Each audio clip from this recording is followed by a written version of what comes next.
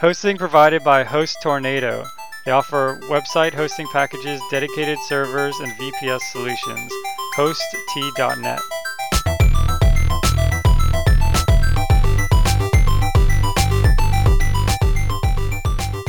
Programming Throwdown, episode 29. CUDA and OpenCL. Take it away, Patrick. So I'm a little under the weather. So if I sound stuffy or terrible, I'm going to blame that. Yeah, I dragged him kicking and screaming into the Programming Throwdown studio to record this episode. The studio? Wait. The studio? Am I taking too much medicine? All right, so I do have an opening topic, and then maybe I'll lose my voice already and be quiet for the rest of the episode. Hey, stop cheering. All right, so I link a website here in the show notes, origamitessellations.com. But more specifically, my mom was in town to visit, and she likes doing puzzles or whatever. And I don't know how we got on it. My mom likes doing, maybe it's a mom thing. I need to connect with moms and puzzles. I mean, I think I like puzzles as well. I just don't have patience for them. Or maybe whatever. That's what it is. Maybe it's a connection with like, you know, for example, like my parents are close to retirement. My dad's already retired. So they have plenty of time that we don't have because we're working, kids, all that stuff. Yeah. So I think we could probably be puzzle masters in 40 years. And how many? 30 years, 40 years? 10. Early retirement. Oh, early retirement. That's a puzzle. If you can solve that puzzle, let me know. Yeah. No. I'll sell a book. Yeah, that's right. So anyways, so she was out to visit us, and we somehow, I don't remember, I think I had some origami paper I had found at a store or whatever. I was like, oh, off and on throughout, childhood, I had tried doing this amazing art of folding paper and never been very good at it. And then recently I found some and tried it and decided I was going to search on YouTube. And surprisingly enough, YouTube is an excellent teacher for origami. Right. Sometimes. Now, sometimes people do stuff, they're like, oh, you just do this. And then they like put their hands in front of the paper as they do some crazy trick, awesome voodoo stuff. And then it's just as puzzling. But for like straightforward things, and for the most part, rather than looking at the diagram, it's a really useful thing. So my mom and I started doing some origami in the evening as like something to do as opposed to just sitting and watching TV or whatever. Yeah, and she was really, really excited about it and really excited to watch YouTube videos and see like, oh, this is really helpful. Like I never knew how to do this before or whatever. So we folded some animals and some complicated shapes and some simple shapes. It was a lot of fun. But this website, origamitessellations.com, I had come across probably a couple years ago. And the guy here, I believe his first name is Eric. I won't try to pronounce his last name.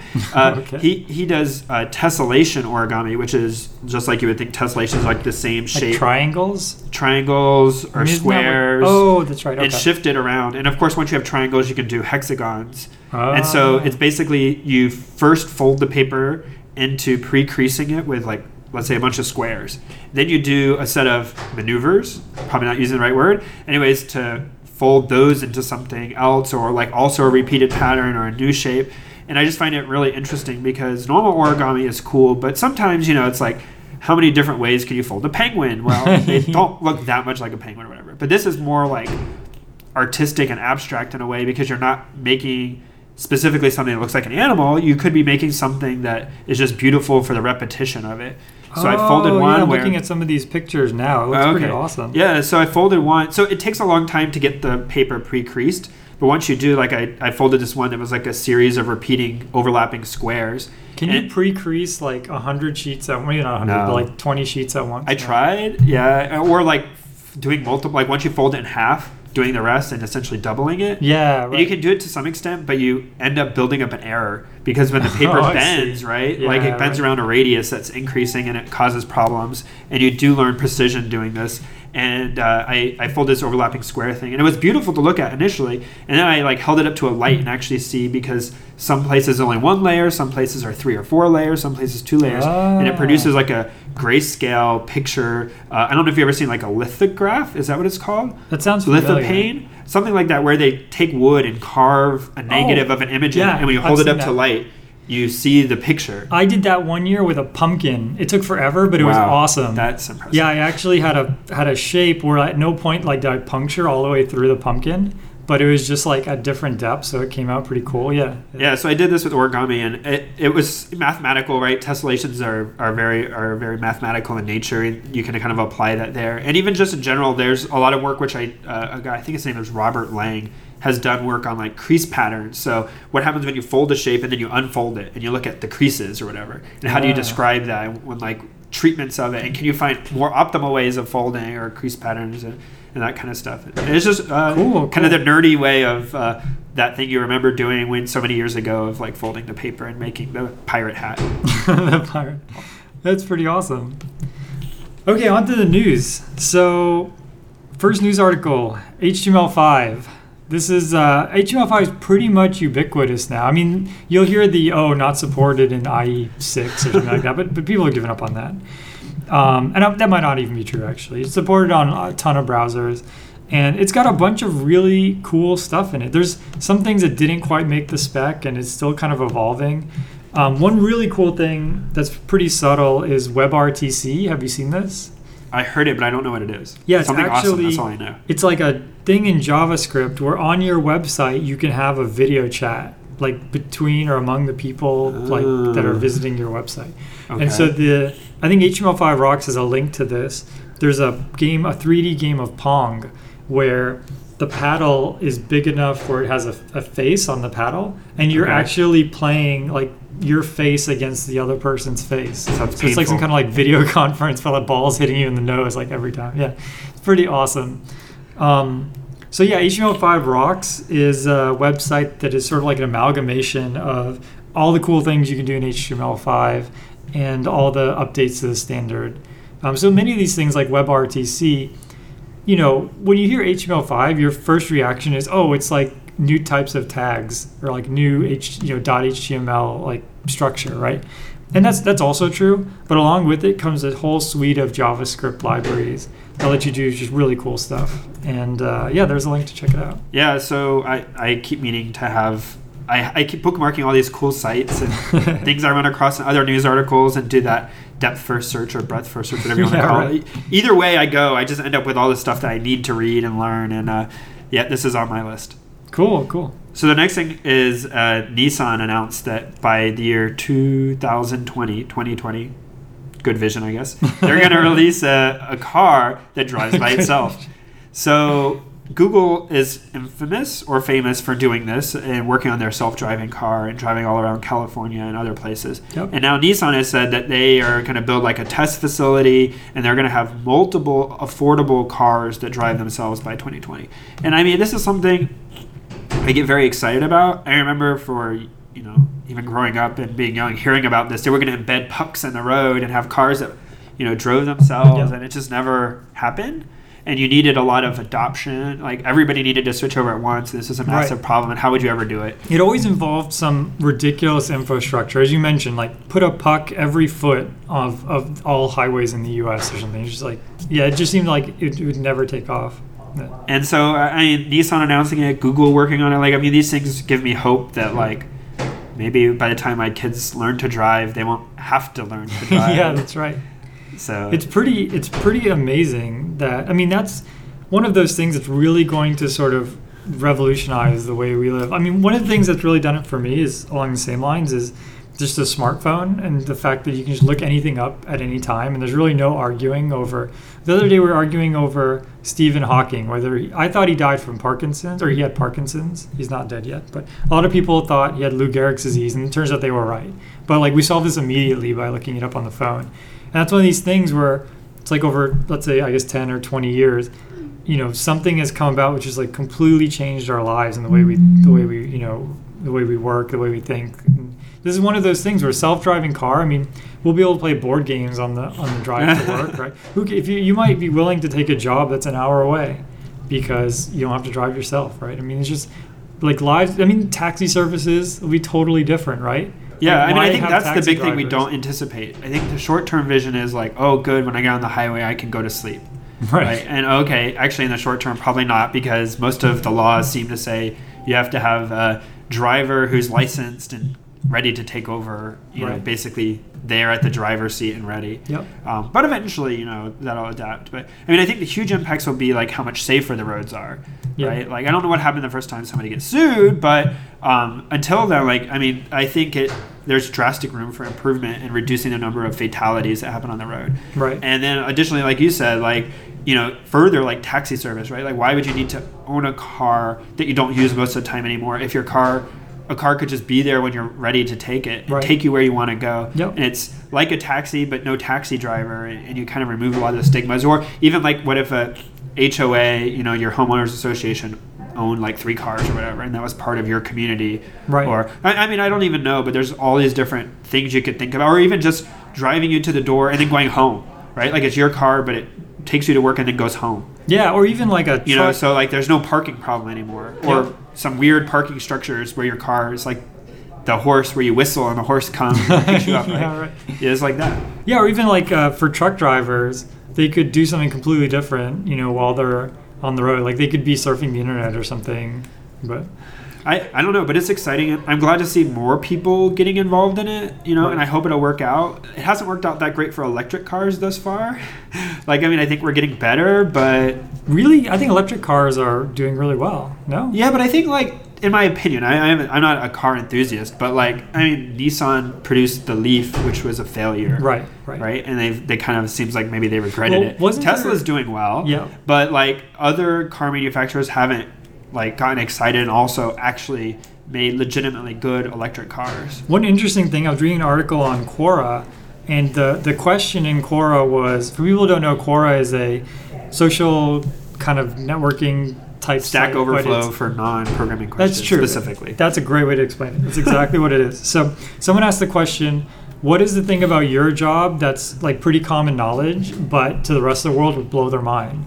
And the number one answer was that batteries and storing energy are following Moore's law, which had never happened in the past. It's just kind of over the past 20, 30 years, they've been following Moore's law. For people who don't know, what Moore's law means is for the same price, you can do twice as much every 18 months. So in other words, for a long time, processors were following Moore's law. So if you had, say, a 100 megahertz processor was $100, 18 months from now, you could be pretty certain that a 200 megahertz processor would be the same amount, $100, whatever I said. So batteries are doing this now. And so what that means is, effectively, however much of the Tesla car is the battery, let's say that's half the cost. I don't know what it is. Let's just pretend. That is going to go down in half. In 3 years, it's going to get cut into a fourth of what it is now. Or it'll go down by half and be twice as high capacity. Right, yeah. That's right. Or you would have twice the capacity at the same price. Yeah, that's another way of looking at it. Yeah. But yeah, I feel like it's still a little early, but I regret not buying Tesla stock. Let's just put it that way. I'm pretty excited about it. Don't get me started on that. I don't know what it'll be in the future, but it's done well so far. Yeah. I hope you'll say the same thing about a self-driving car startup, right? Totally. It'll do something awesome, or Google or Nissan or whoever. I mean, I think it's one of these things that it's good to have it happen. Right. Definitely. And anybody who's working on it, I'll be a cheerleader for, at least at some level. Yeah, definitely. I think it's great. My article is analysis of flight data set, and this was pretty cool. It was from MongoDB's blog. For people who don't know, MongoDB is a NoSQL database. I think we talked about this on our SQL episode. But they also have this blog where their interns kind of write about cool things they do with MongoDB. And this blog in particular I think is really interesting because it's very simple, very easy to read. And a lot of people don't really know what data mining is. It's sort of this overused, very nebulous term. And this is sort of a pretty easy example where they got access to, they didn't get access, it's open access to all the flight data from all the airplanes that have flown, commercial airplanes that have flown in America over, I think, the past year or so. And it's just a series of cool things they do with that data. They explore the cascading effects of delays and things like that. I thought it was a really good read, pretty simple, pretty fun. And it uses very simple MongoDB queries. It's not doing some kind of crazy, logistic regression or something like that you have to, pour through a manual to understand. So give it a shot. Take a look at it, and you could actually redo all of the experiments yourself. So. Yeah, this is really interesting. I'm looking at it now. Yeah, totally. It kind of makes me want to have a lot more time. Yeah, if they can figure out a way to data mine another hour in my day, that would be pretty epic.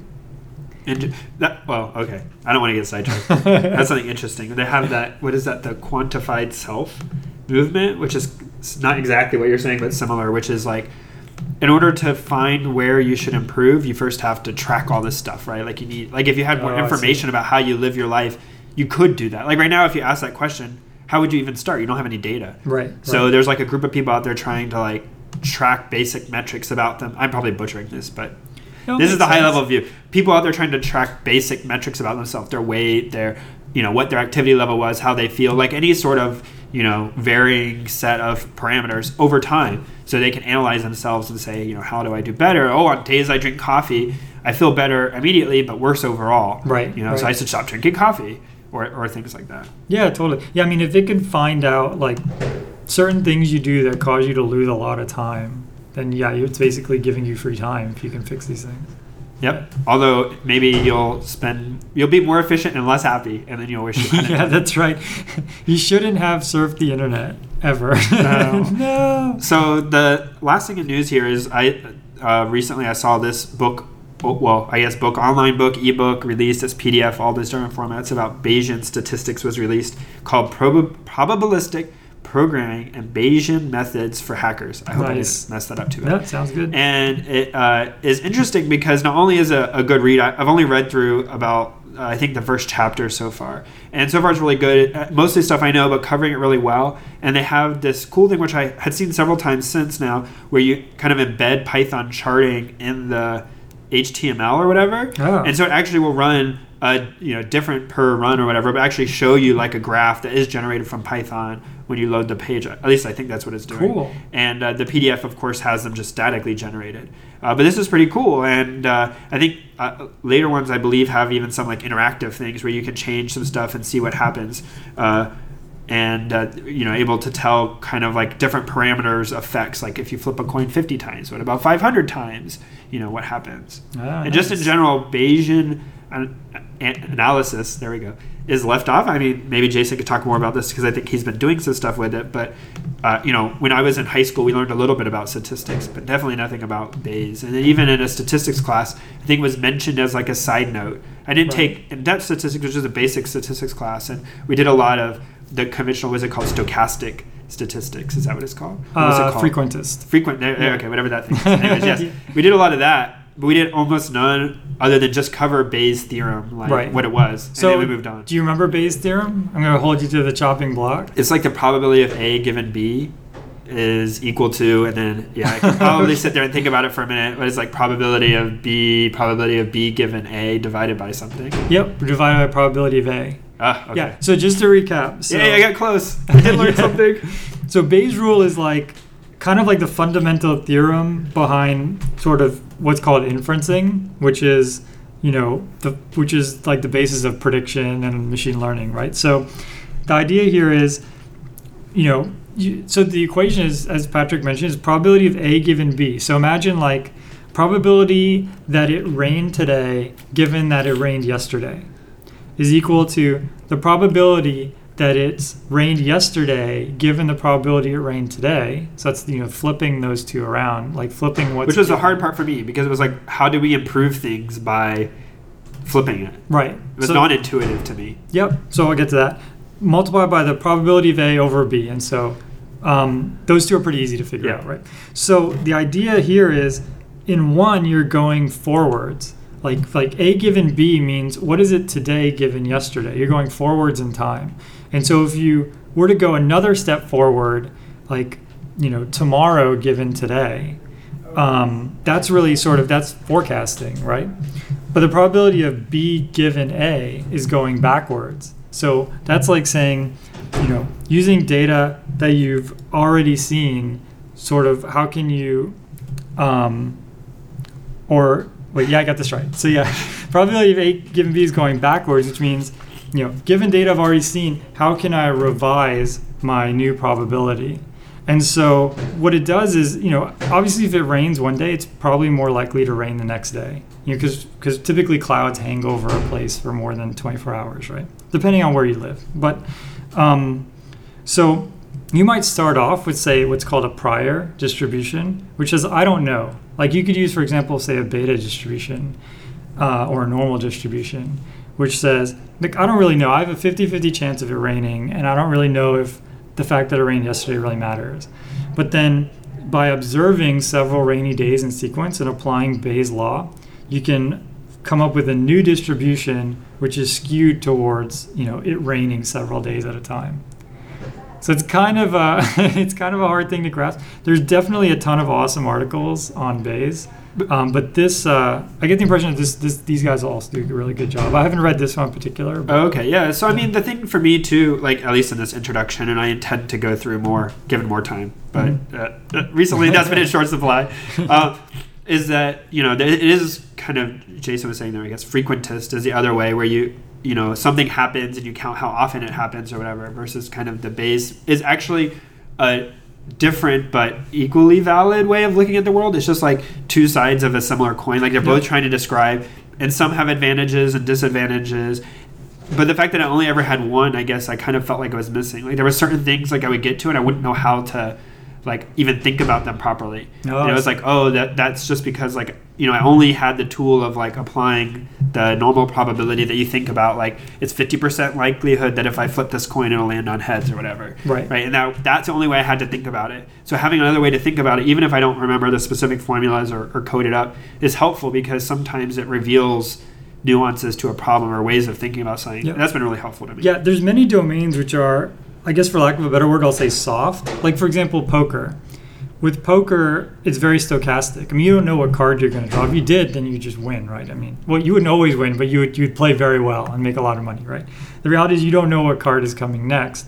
And so when you have these very soft environments, what's more interesting than, say, a frequentist, which will tell you, you should probably bet more, you should probably raise, is sort of having a confidence. So if your output is a distribution, then you can say, the mode of this distribution, so in other words, like what I think you should play is, let's say, raise $15, but you have this huge uncertainty.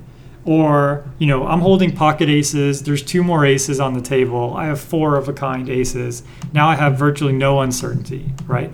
So you can think of Bayesian as sort of living in this realm of distributions instead of numbers, instead of like what's called point values. And that lets you do a bunch of really interesting things. And you can do some. It's been my impression, anyways. Like the stuff that you can do in one, you can do in the other. It's just how easy or hard it is. So you can do confidence intervals and distributions. Yep. In the I don't want to call it traditional because I don't think it's the right way, but in the frequentist view, right? Like you can't do that stuff. But it was always like the most complicated thing we always did at the end of the semester, right? Yeah. Like, it was very difficult to do. But in Bayes, it seems to come naturally. Like once you get everything set up, which might be a little more tricky, like all this other stuff comes for free, essentially. Yeah, I mean, like the unit of your operations is a distribution. It's like you're working with functions. So in other words, like, for example, if you add two normal distributions, you get a normal distribution with the average, or I think it's like the sum of means being the new mean, or the average of means, and the sum of the variances being the new variance. But the point is, like, there's operations that you do on distributions rather than on numbers, and that can be really hard. Like, for example, you can't take the product easily of two different distributions. Like if you have a logistic distribution and normal distribution and you try and take the product, there's just no closed form for that. And so in these examples, like you have to do like Monte Carlo methods. I don't know, does this get to those? Monte Carlo, I don't know. MCMC and all of that? MCMC, yes. Opening the black box of MCMC. Oh, well, there you go, yeah. So it's hard, but Markov chain Monte Carlo. Yep. Haha, I know what you said. Nice. But then the output is just so awesome, right? I mean, think about that. Like now you have not only an answer, but a distribution over all the possible answers that could exist. So if you're writing, say, an AI to play Monopoly or something, you don't want something like, what's the minimum amount of, like, how many houses should I buy so I don't get, knocked out and have to mortgage, right? Well, there's no clear answer because it depends on the dice, right? But if you use Bayesian, now you can come up with some kind of distribution that says, like, oh, I have, say, a 90% confidence I'm not going to have to mortgage, and I can buy 3 houses in my Monopoly game or whatever, right? So, yeah, it's pretty awesome. I'm definitely going to have to check this out and brush up on my Bayes. All right. With that in mind, let's go to Book of the Show. Book of the Show. Show. My Book of the Show is, I have also been looking into Bayes for a variety of reasons. Which is why you have so much to say about it. One of them being that I need to get confidence intervals for some systems I've been working on. And so I've been reading a book that is pretty heavy. So I'll give you a little bit of disclaimer. It's a heavy book. I definitely recommend, I think Google Books has it. You can read the first 50 pages without buying it, right? On the flip side, it's very thorough and you need no background. So in other words, if you're willing to slug it out, you won't have to be a Bayesian expert to understand this book, but it is going to make you a Bayesian expert. So it's definitely a heavy read. Computational Bayesian Statistics. I think it's by, let me look it up. It's by a guy in New Zealand, actually, who's pretty famous for this stuff. So this will cover what we've been talking about in exhaustive and dry detail, it sounds. Yeah, and I mean, but that's good. It has one cool thing. It has a bunch of pictures. It has pictures of distributions, things like that. And you can see sort of. So the author is William Ballstad. And understanding computational Bayesian statistics. Exactly. And it has understanding. But we'll post a link in the show notes that you guys can click on and check it out. I'm reading it now. It's an awesome read. It covers everything in great detail. You don't have to be, a math genius or anything to figure it out or to follow along. And it's highly recommended. But there's this other one with puppies doing Bayesian data analysis. With puppies? It has puppies on the cover. Oh, man. Is it a distribution of puppies? There are 3 puppies. Oh, man. Okay, get the puppies. Okay, never mind. For all those playing along at home. So my book is one called Going Postal. It is not a serious book by Terry Pratchett. So this is part of the Discworld series, which I haven't read a lot of books, but I've read I think 3 or 4 Same here. Books from Terry Pratchett. And they're a series set in this universe of craziness. That's all I can describe it. Maybe I'm missing a lot of the jokes. Probably am. It's not unusual. But it's kind of just silly adventures in this fantasy world. Right. But the fantasy world makes fun of itself. So there's trolls that are making fun of troll tropes or whatever. Right. There's a Hydra used chariot salesman. And Hydras have 7 heads or whatever. Yeah, and his name is Cut Me Own Throat Dibbler. And if you can find a cheaper deal, he'll cut one of his own heads off. And grow 10 more. Yeah. But he's that's his threat, You find a better deal, cut me own throat. Yeah, so I mean there's some amount of British humor in it. So I equate a little bit to Monty Python style. Yep. That's probably terribly unfair to someone. I'm not sure who. But this book is interesting, and if you like a kind of a lighthearted read, that's just fun. When you get to the end, it's not like you can tell somebody you had this deep story that was an epic event. It's just kind of like a fun ride to read along and see what happens and the adventures of the people, and the characters will recur in various stories, even if the stories themselves aren't really sequential. Yeah, definitely. I mean, in fact, there's an order. There's a reading order guide online. Oh, okay. It's called the L Space. I should probably have followed that. I just read them randomly. Yeah, it doesn't matter. But if you read in a certain order, you can catch all of the cameo appearances in the right order. You can see a cameo appearance of a character and know what they've done already. That'd probably make more sense. And it's not like a normal order. It's kind of you have to read it in kind of a wacky order. So. Okay. But the books are amazing. Yeah, it's definitely a lighthearted read. So is this one about the postman or something? Yeah. Going postal? Okay. Yeah. So about this postal guy. Awesome. I don't like sharing too much about books. I was thinking about this because then I feel I definitely spoiled my computational Bayesian statistics. Oh, so you guys know the ending. In the ending, you understand Bayesian statistics. Spoiler. Well, hopefully you do anyways. Yeah, or at least you've seen a lot of cool pictures. All right, time for Tool of the Show. Tool of the Show. So this is a total cop-out. I'll be the first one to admit it. My tool of the show is 2 apps. My tool of the show are 2 apps. Anyways, my tools of the show are 2 apps that I wrote. One is NES Together, and the other one is SNES Together. And as the name suggests, it's a way for you to play Nintendo and Super Nintendo games together with with someone else on another Android device. So for example, I can take my phone, start up NES Together, pick a NES game like ice hockey or, I don't know, Contra or something, and then invite Patrick. He can join and we'll both be playing Contra together.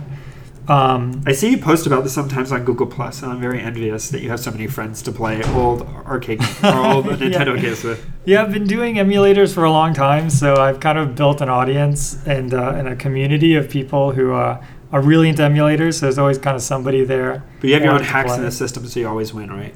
Totally. Ah, nice. Yeah, I have this ice hockey hack, or it just sets the score to whatever I want. Every time I press volume up on the phone, I score a goal. How did that happen? Yeah, trick shot.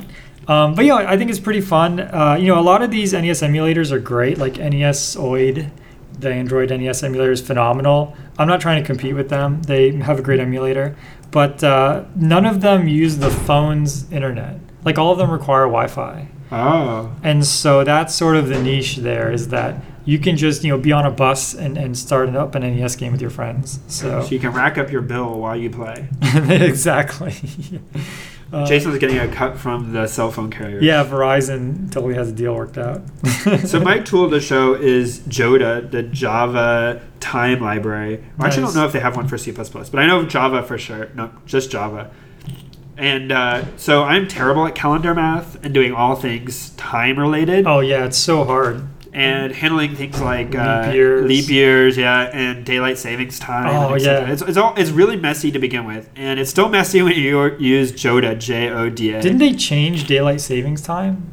Like something happened. It was like leap seconds or something. Oh yes, like a few years ago. Yeah. Yeah, they changed how it's done. Yeah, right. So I mean, like trying to keep up with that. Anyways, I don't know. Yeah, it's just that's kind of like a nightmare. Yeah, so this Joda library is a set of Java utility function things that allow you to manipulate times and do things like what is today minus 5 days or minus 1 month, and set it and handle it appropriately for things like if I'm at March 1st and I subtract a day and it's a leap year, it's different than if it's a non-leap year when I go to February. And handling all that stuff and doing it in a way which is at least semi-readable and approachable.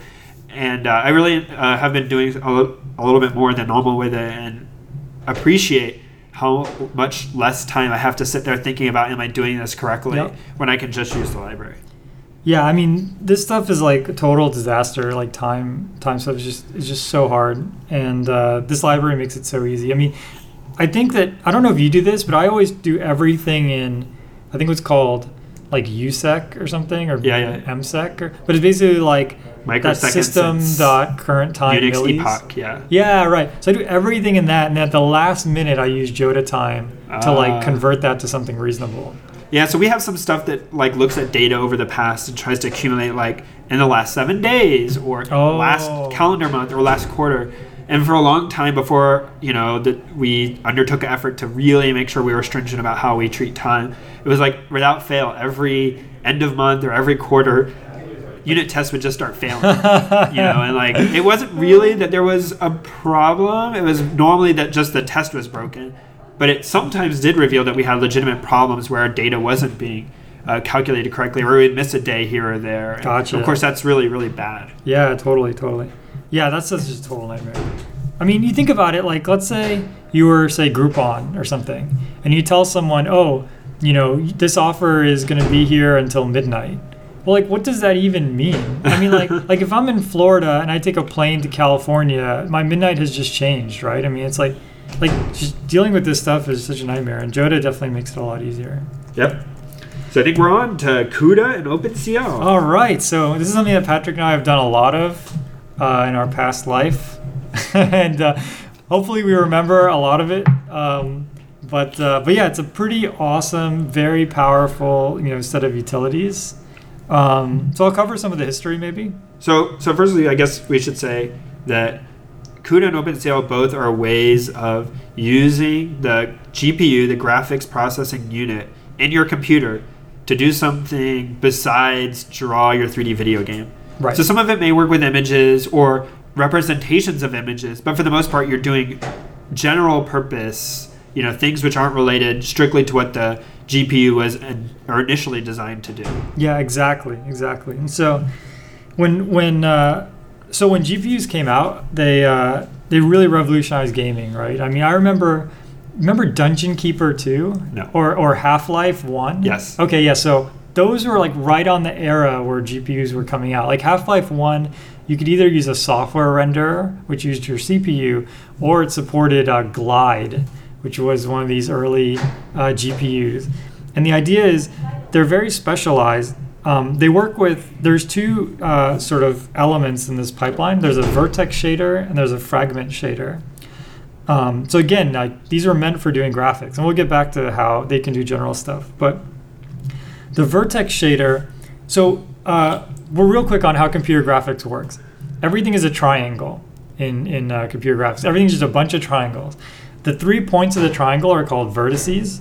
And so you have sort of an army of these vertices, just these triplets of vertices, like vertex A, B, and C make a triangle, D, E, and F make a triangle, and they all flow through the system and get transformed. Like one possible transformation is, if you're playing like a first-person shooter and you turn your head 90 degrees. Well, the way the graphics processing unit handles that is it rotates the whole world in the other direction 90 degrees. And so every vertex gets rotated in space to like counteract your rotation and make you feel like you're turning, right? And that rotation is a matrix operation. Right, that's right. So the vertex can be represented as a vector of 3 elements, an X, Y, and Z component of the vertex. And then, any operation that transforms a vertex is a matrix operation. So like rotation, scaling, transformation, these kind of things. So there's a vertex shader.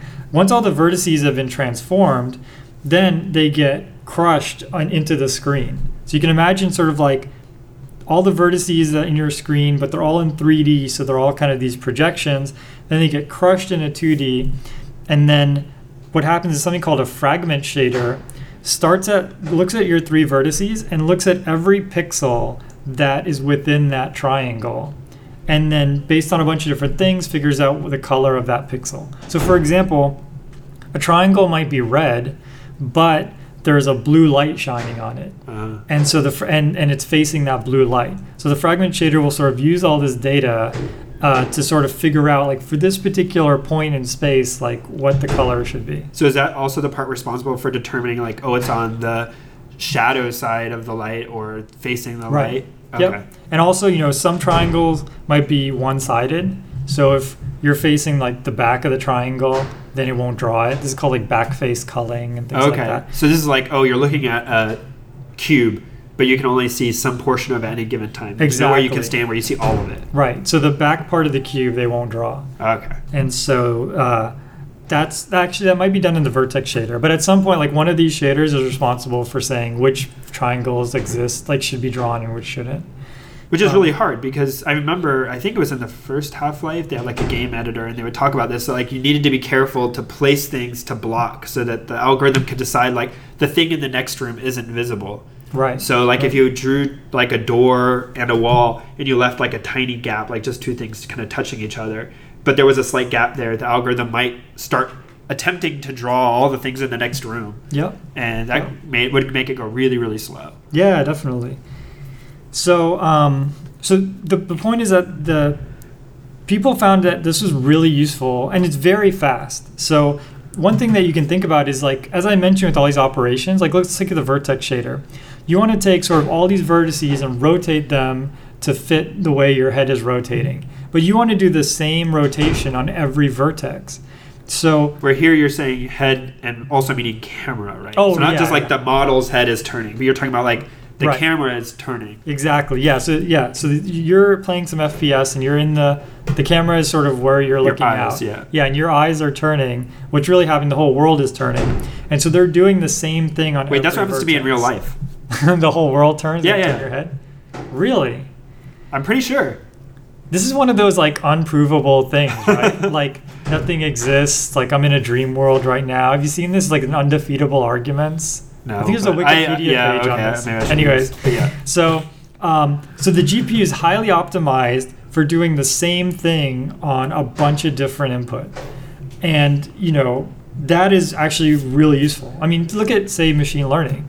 You might do say linear regression, where you want to compute huge dot products of many variables. So you want to take a bunch of variables and add them together, or take a bunch of variables and multiply them by something. So you could do this much, much faster on a GPU than on one CPU. So So people started realizing this and started coming up with all sorts of cool things to do on the GPU that aren't graphics related.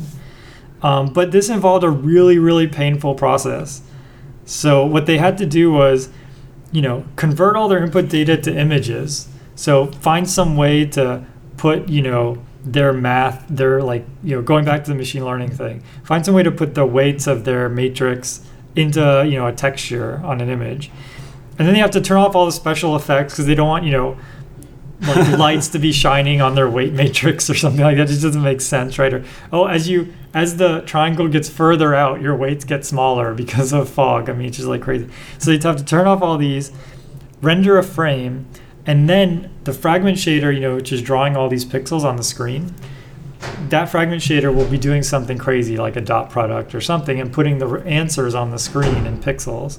Then you have to read the screen and interpret that. Yeah, because the GPU often draws directly to the monitor. It is the thing you plug the monitor into, so it has a little bit of memory that holds what everything on the monitor should be. Right.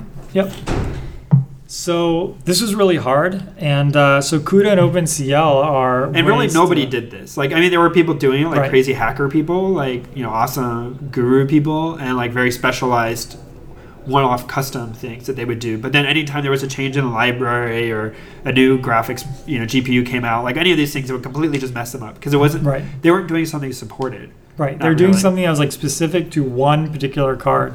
And also many of the tasks were graphics related anyways, because those are only people who knew how to program them. I did one thing as part of my master's thesis, which was a bouncing light from one place. So in other words, a light shines in and it radiates the whole room. And it was just I was only able to do this because of the background in graphics. Just nobody could understand this crazy mess of code. And you have to manually do things like disable fog. Otherwise your answers were wrong. You didn't know why, right?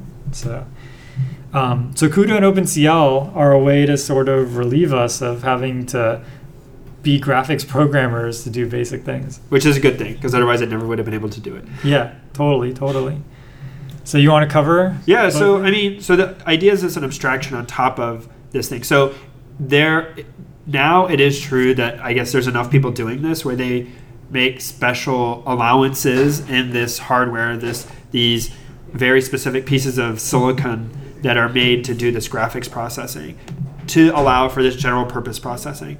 But initially, it's just kind of an abstraction. It's we have this very specific, and maybe we'll talk about this in the next episode, but kind of you have a general purpose CPU which can do anything. Then you have these very specialized CPUs which don't have a lot of operations, because you either have to simulate them or have to add essentially and or gates to represent how to do that thing, because the processor just isn't used to doing it because it's not needed for shading and lighting. But as they got more and more sophisticated and more capable, it turned out that people wanted to do crazier and crazier things in both the graphics arena and the normal. And so people realized it was beneficial to have this abstraction where you could essentially shove any array into the graphics processor and then have what CUDA and OpenCL are mostly about is kind of a way to compile normal C code that operates on a matrix, compile that into a series of graphics operations for those graphics processors to operate on, and then a way to get the data back out without having to,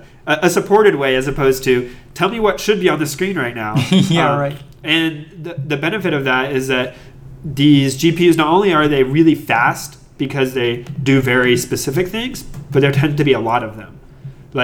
Just now we're getting into people having 8 CPUs in a computer, or maybe 16. I don't even know. I don't even keep up with it anymore. A lot. But you can easily have I don't think when we were doing it, it was 128, 256, 512 now. processors, 1024 processors. Yep. Those processors can only do very specific things, but you have a lot of them, which can be a huge advantage. Yeah, definitely. The big trade-off here, people say, well, why isn't everything in a GPU, right?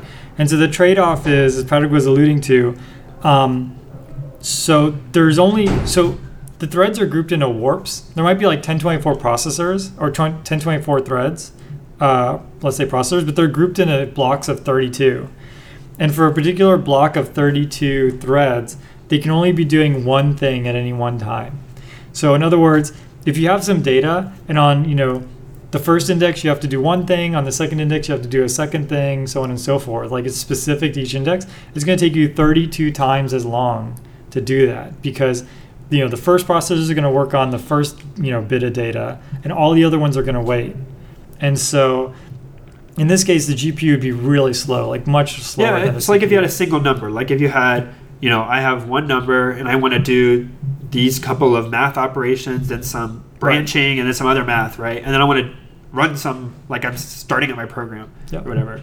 That set of operations isn't suitable to the GPU because although there's many of them that can run in parallel, each one isn't necessarily as fast as a regular processor at getting a single thing done. Right. So the advantage is that you can do a lot of things at once. And also it brings out because this graphics stuff doesn't have a lot of decisions that need to be made, their performance at having branching operations like an if statement or a for loop, like those kinds of things start to get a little hairy. Yeah. So some for loops are good because you can unroll them and run them, but like a for loop where what's unrolling? Oh, okay. So initially a for loop is, and this gets into like understanding how computers operate. So the processor doesn't understand what a for loop is really. So what it knows is, okay, I'm going to consider some conditional statement. Is this number in this register more or less than this number in this other register? If it is, branch.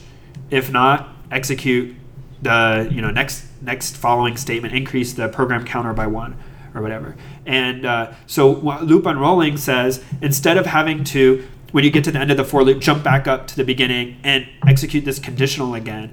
If your for loop is, for instance, I have a known 1,000 entry array, and I want them to be the number 1, the number 2, the number 3, 1 plus their index essentially. Mm-hmm. If I want that to happen, I already know in advance I'm going to have to do this, what did I say, 100 times or 1,000 times? I don't remember. 100 times.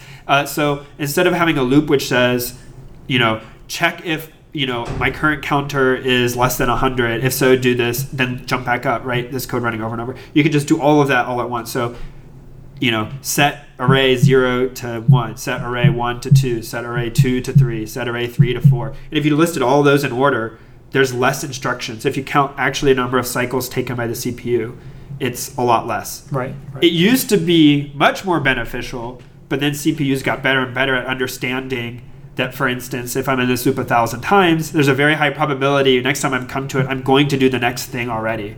And so it knows that. Right. So loop unrolling in this case would say like, oh, if I'm going to do this set of operations in the GPU, like actually just make them set instructions instead of this branching, which confuses the GPU at some level because it's expecting all of the pixels to be going through the same operations at the same time. Right, exactly. And if you want to know, based on how many times you've been through a for loop, what is the chance that you'll go through the for loop again, you can read Understanding Computational Bayesian Statistics, where they go over exactly this kind of problem. And the reason you need that is to do pipelining and all this stuff. So to your point, the GPU does not have very good pipelining. So in other words, like a CPU will do all sorts of crazy things, like I think branch prediction, where it will actually take both paths of a branch, as long as it doesn't have to write anything to memory. Well, yeah, what it'll assume is, it'll assume in that for loop, it'll assume you're going to go ahead and do the next array operation and actually start doing that operation when it still hasn't figured out if it should or not. Right. And then once it figures out it should, then it just goes ahead and keeps that answer. If it figures out, oops, I wasn't supposed to do that, it has a way to essentially flush the pipeline and then load the whatever the other instruction was supposed to do instead. Right. Like load that now. But the problem is you lose all that time you should have been doing those other operations. Right. Yeah. So the GPU, because it has so many threads and because of the way it's designed with this intuition that all the threads do the same thing at the same time, it doesn't have any of this. Like it doesn't have branch prediction. There's a lot of things like this that it does not have.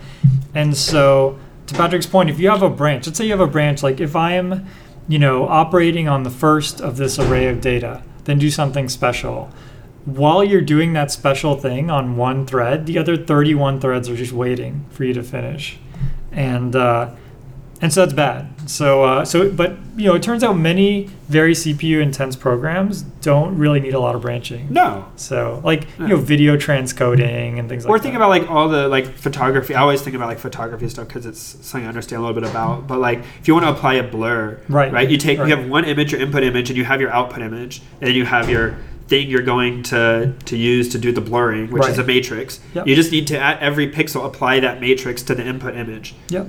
There isn't really a lot of branching to be done there. You just know what needs to be done at every pixel. So you just go ahead and do it. And you can do them all in parallel, which is crazy, right? Like, just for every pixel, do this thing, as opposed to for this image, go through it and do this thing.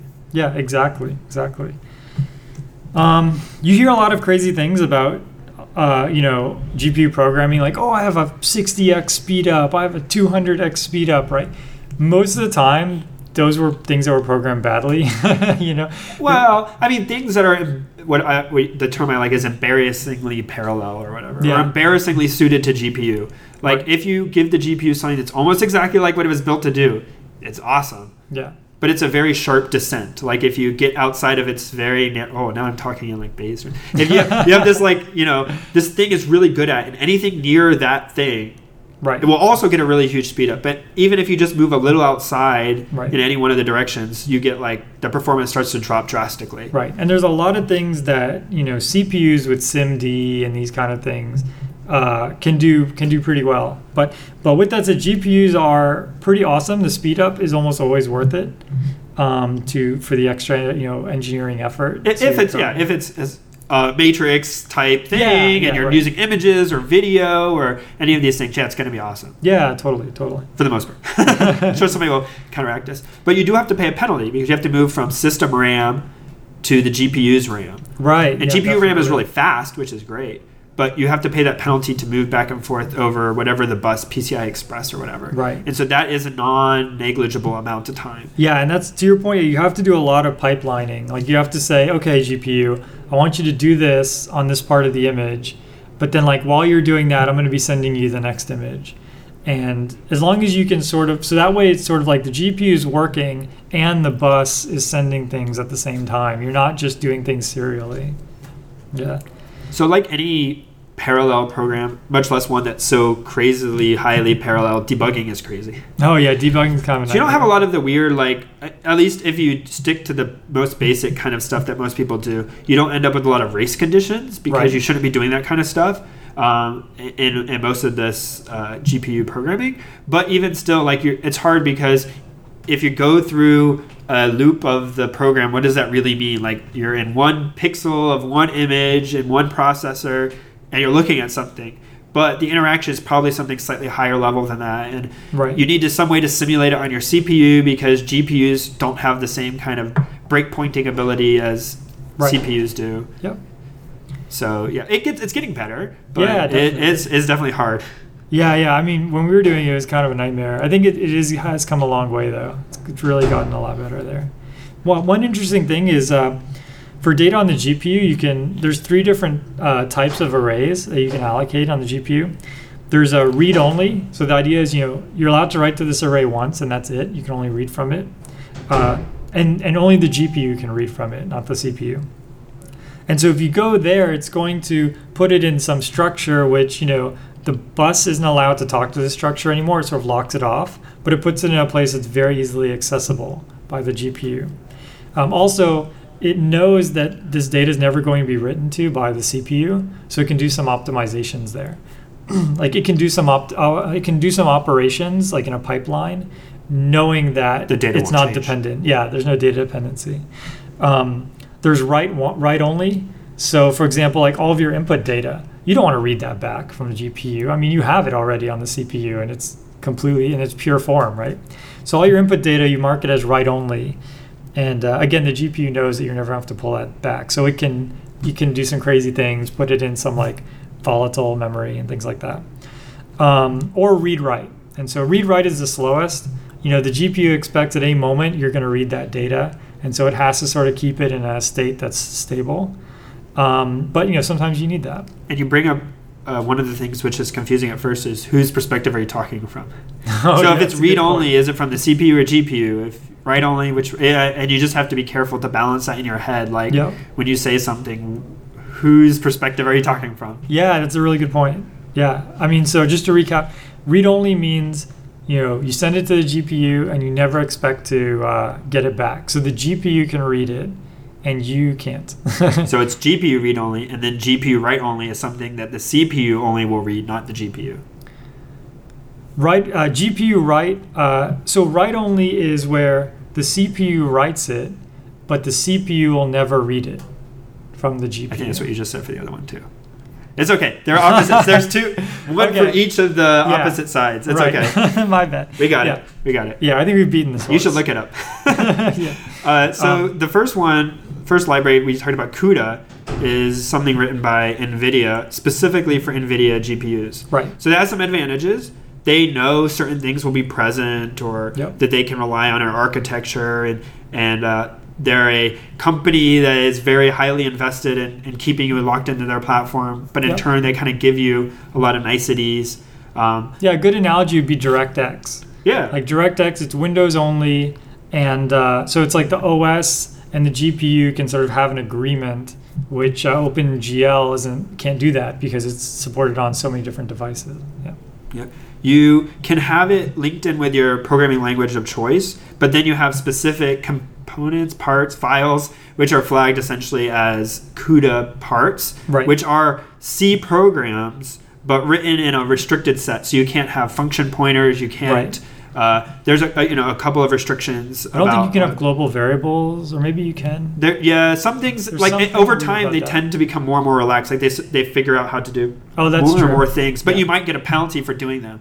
So there's a little bit of, in all of these we'll talk about, there's a more so than normal programming, there's a strong responsibility on the programmer to understand what they're doing and whether it'll be expensive or not. Right. Yeah, like one thing that you might not expect, integer operations are really expensive.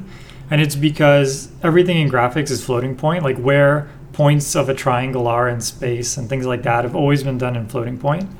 And so now this might be different, but when we were doing it, there wasn't really like an integer in operations in hardware.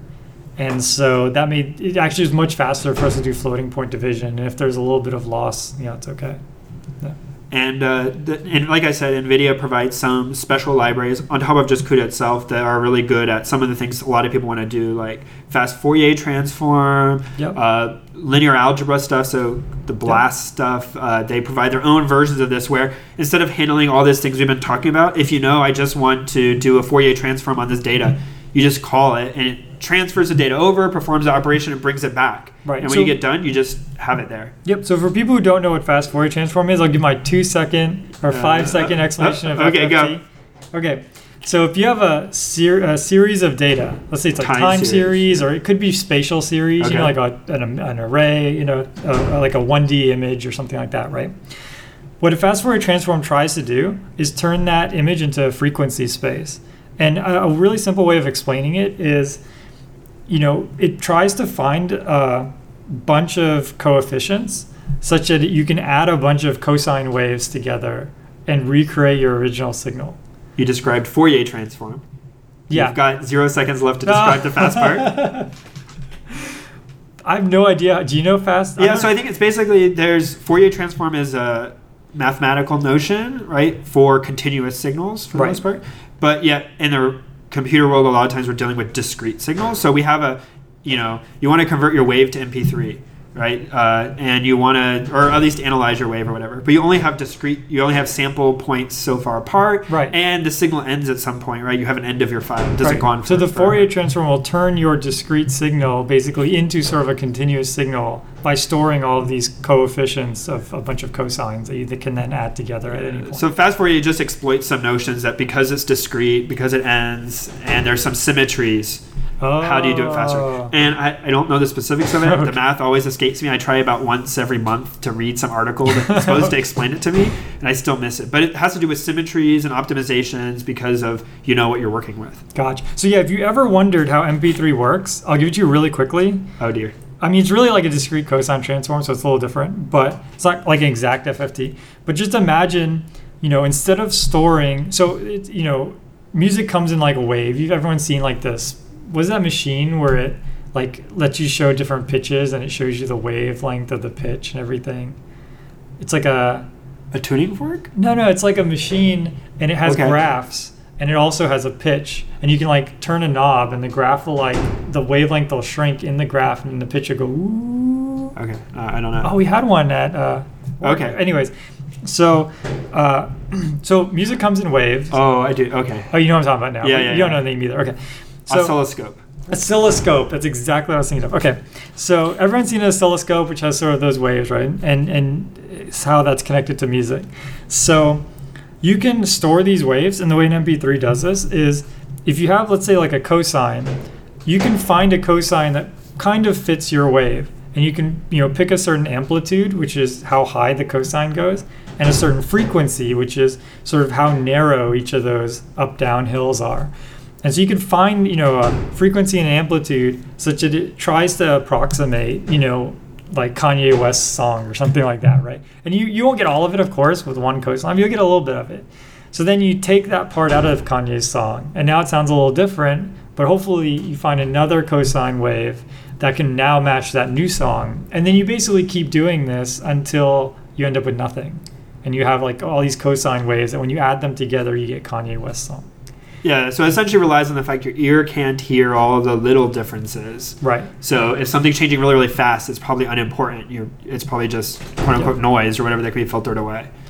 Yeah, and so... And the same thing is true for images. JPEG is the same thing. It tries to say in this area of a white wall, there's almost no difference between 2 pixels. So if I just approximate it, you won't lose very much information. It tries to very carefully pick what information to store as opposed to storing everything. Yep, exactly. And so get back to NVIDIA. So NVIDIA has a cuFFT library. You could totally use this to write your own GPU-based wave to MP3, transcoder. That would be super fast. Yep.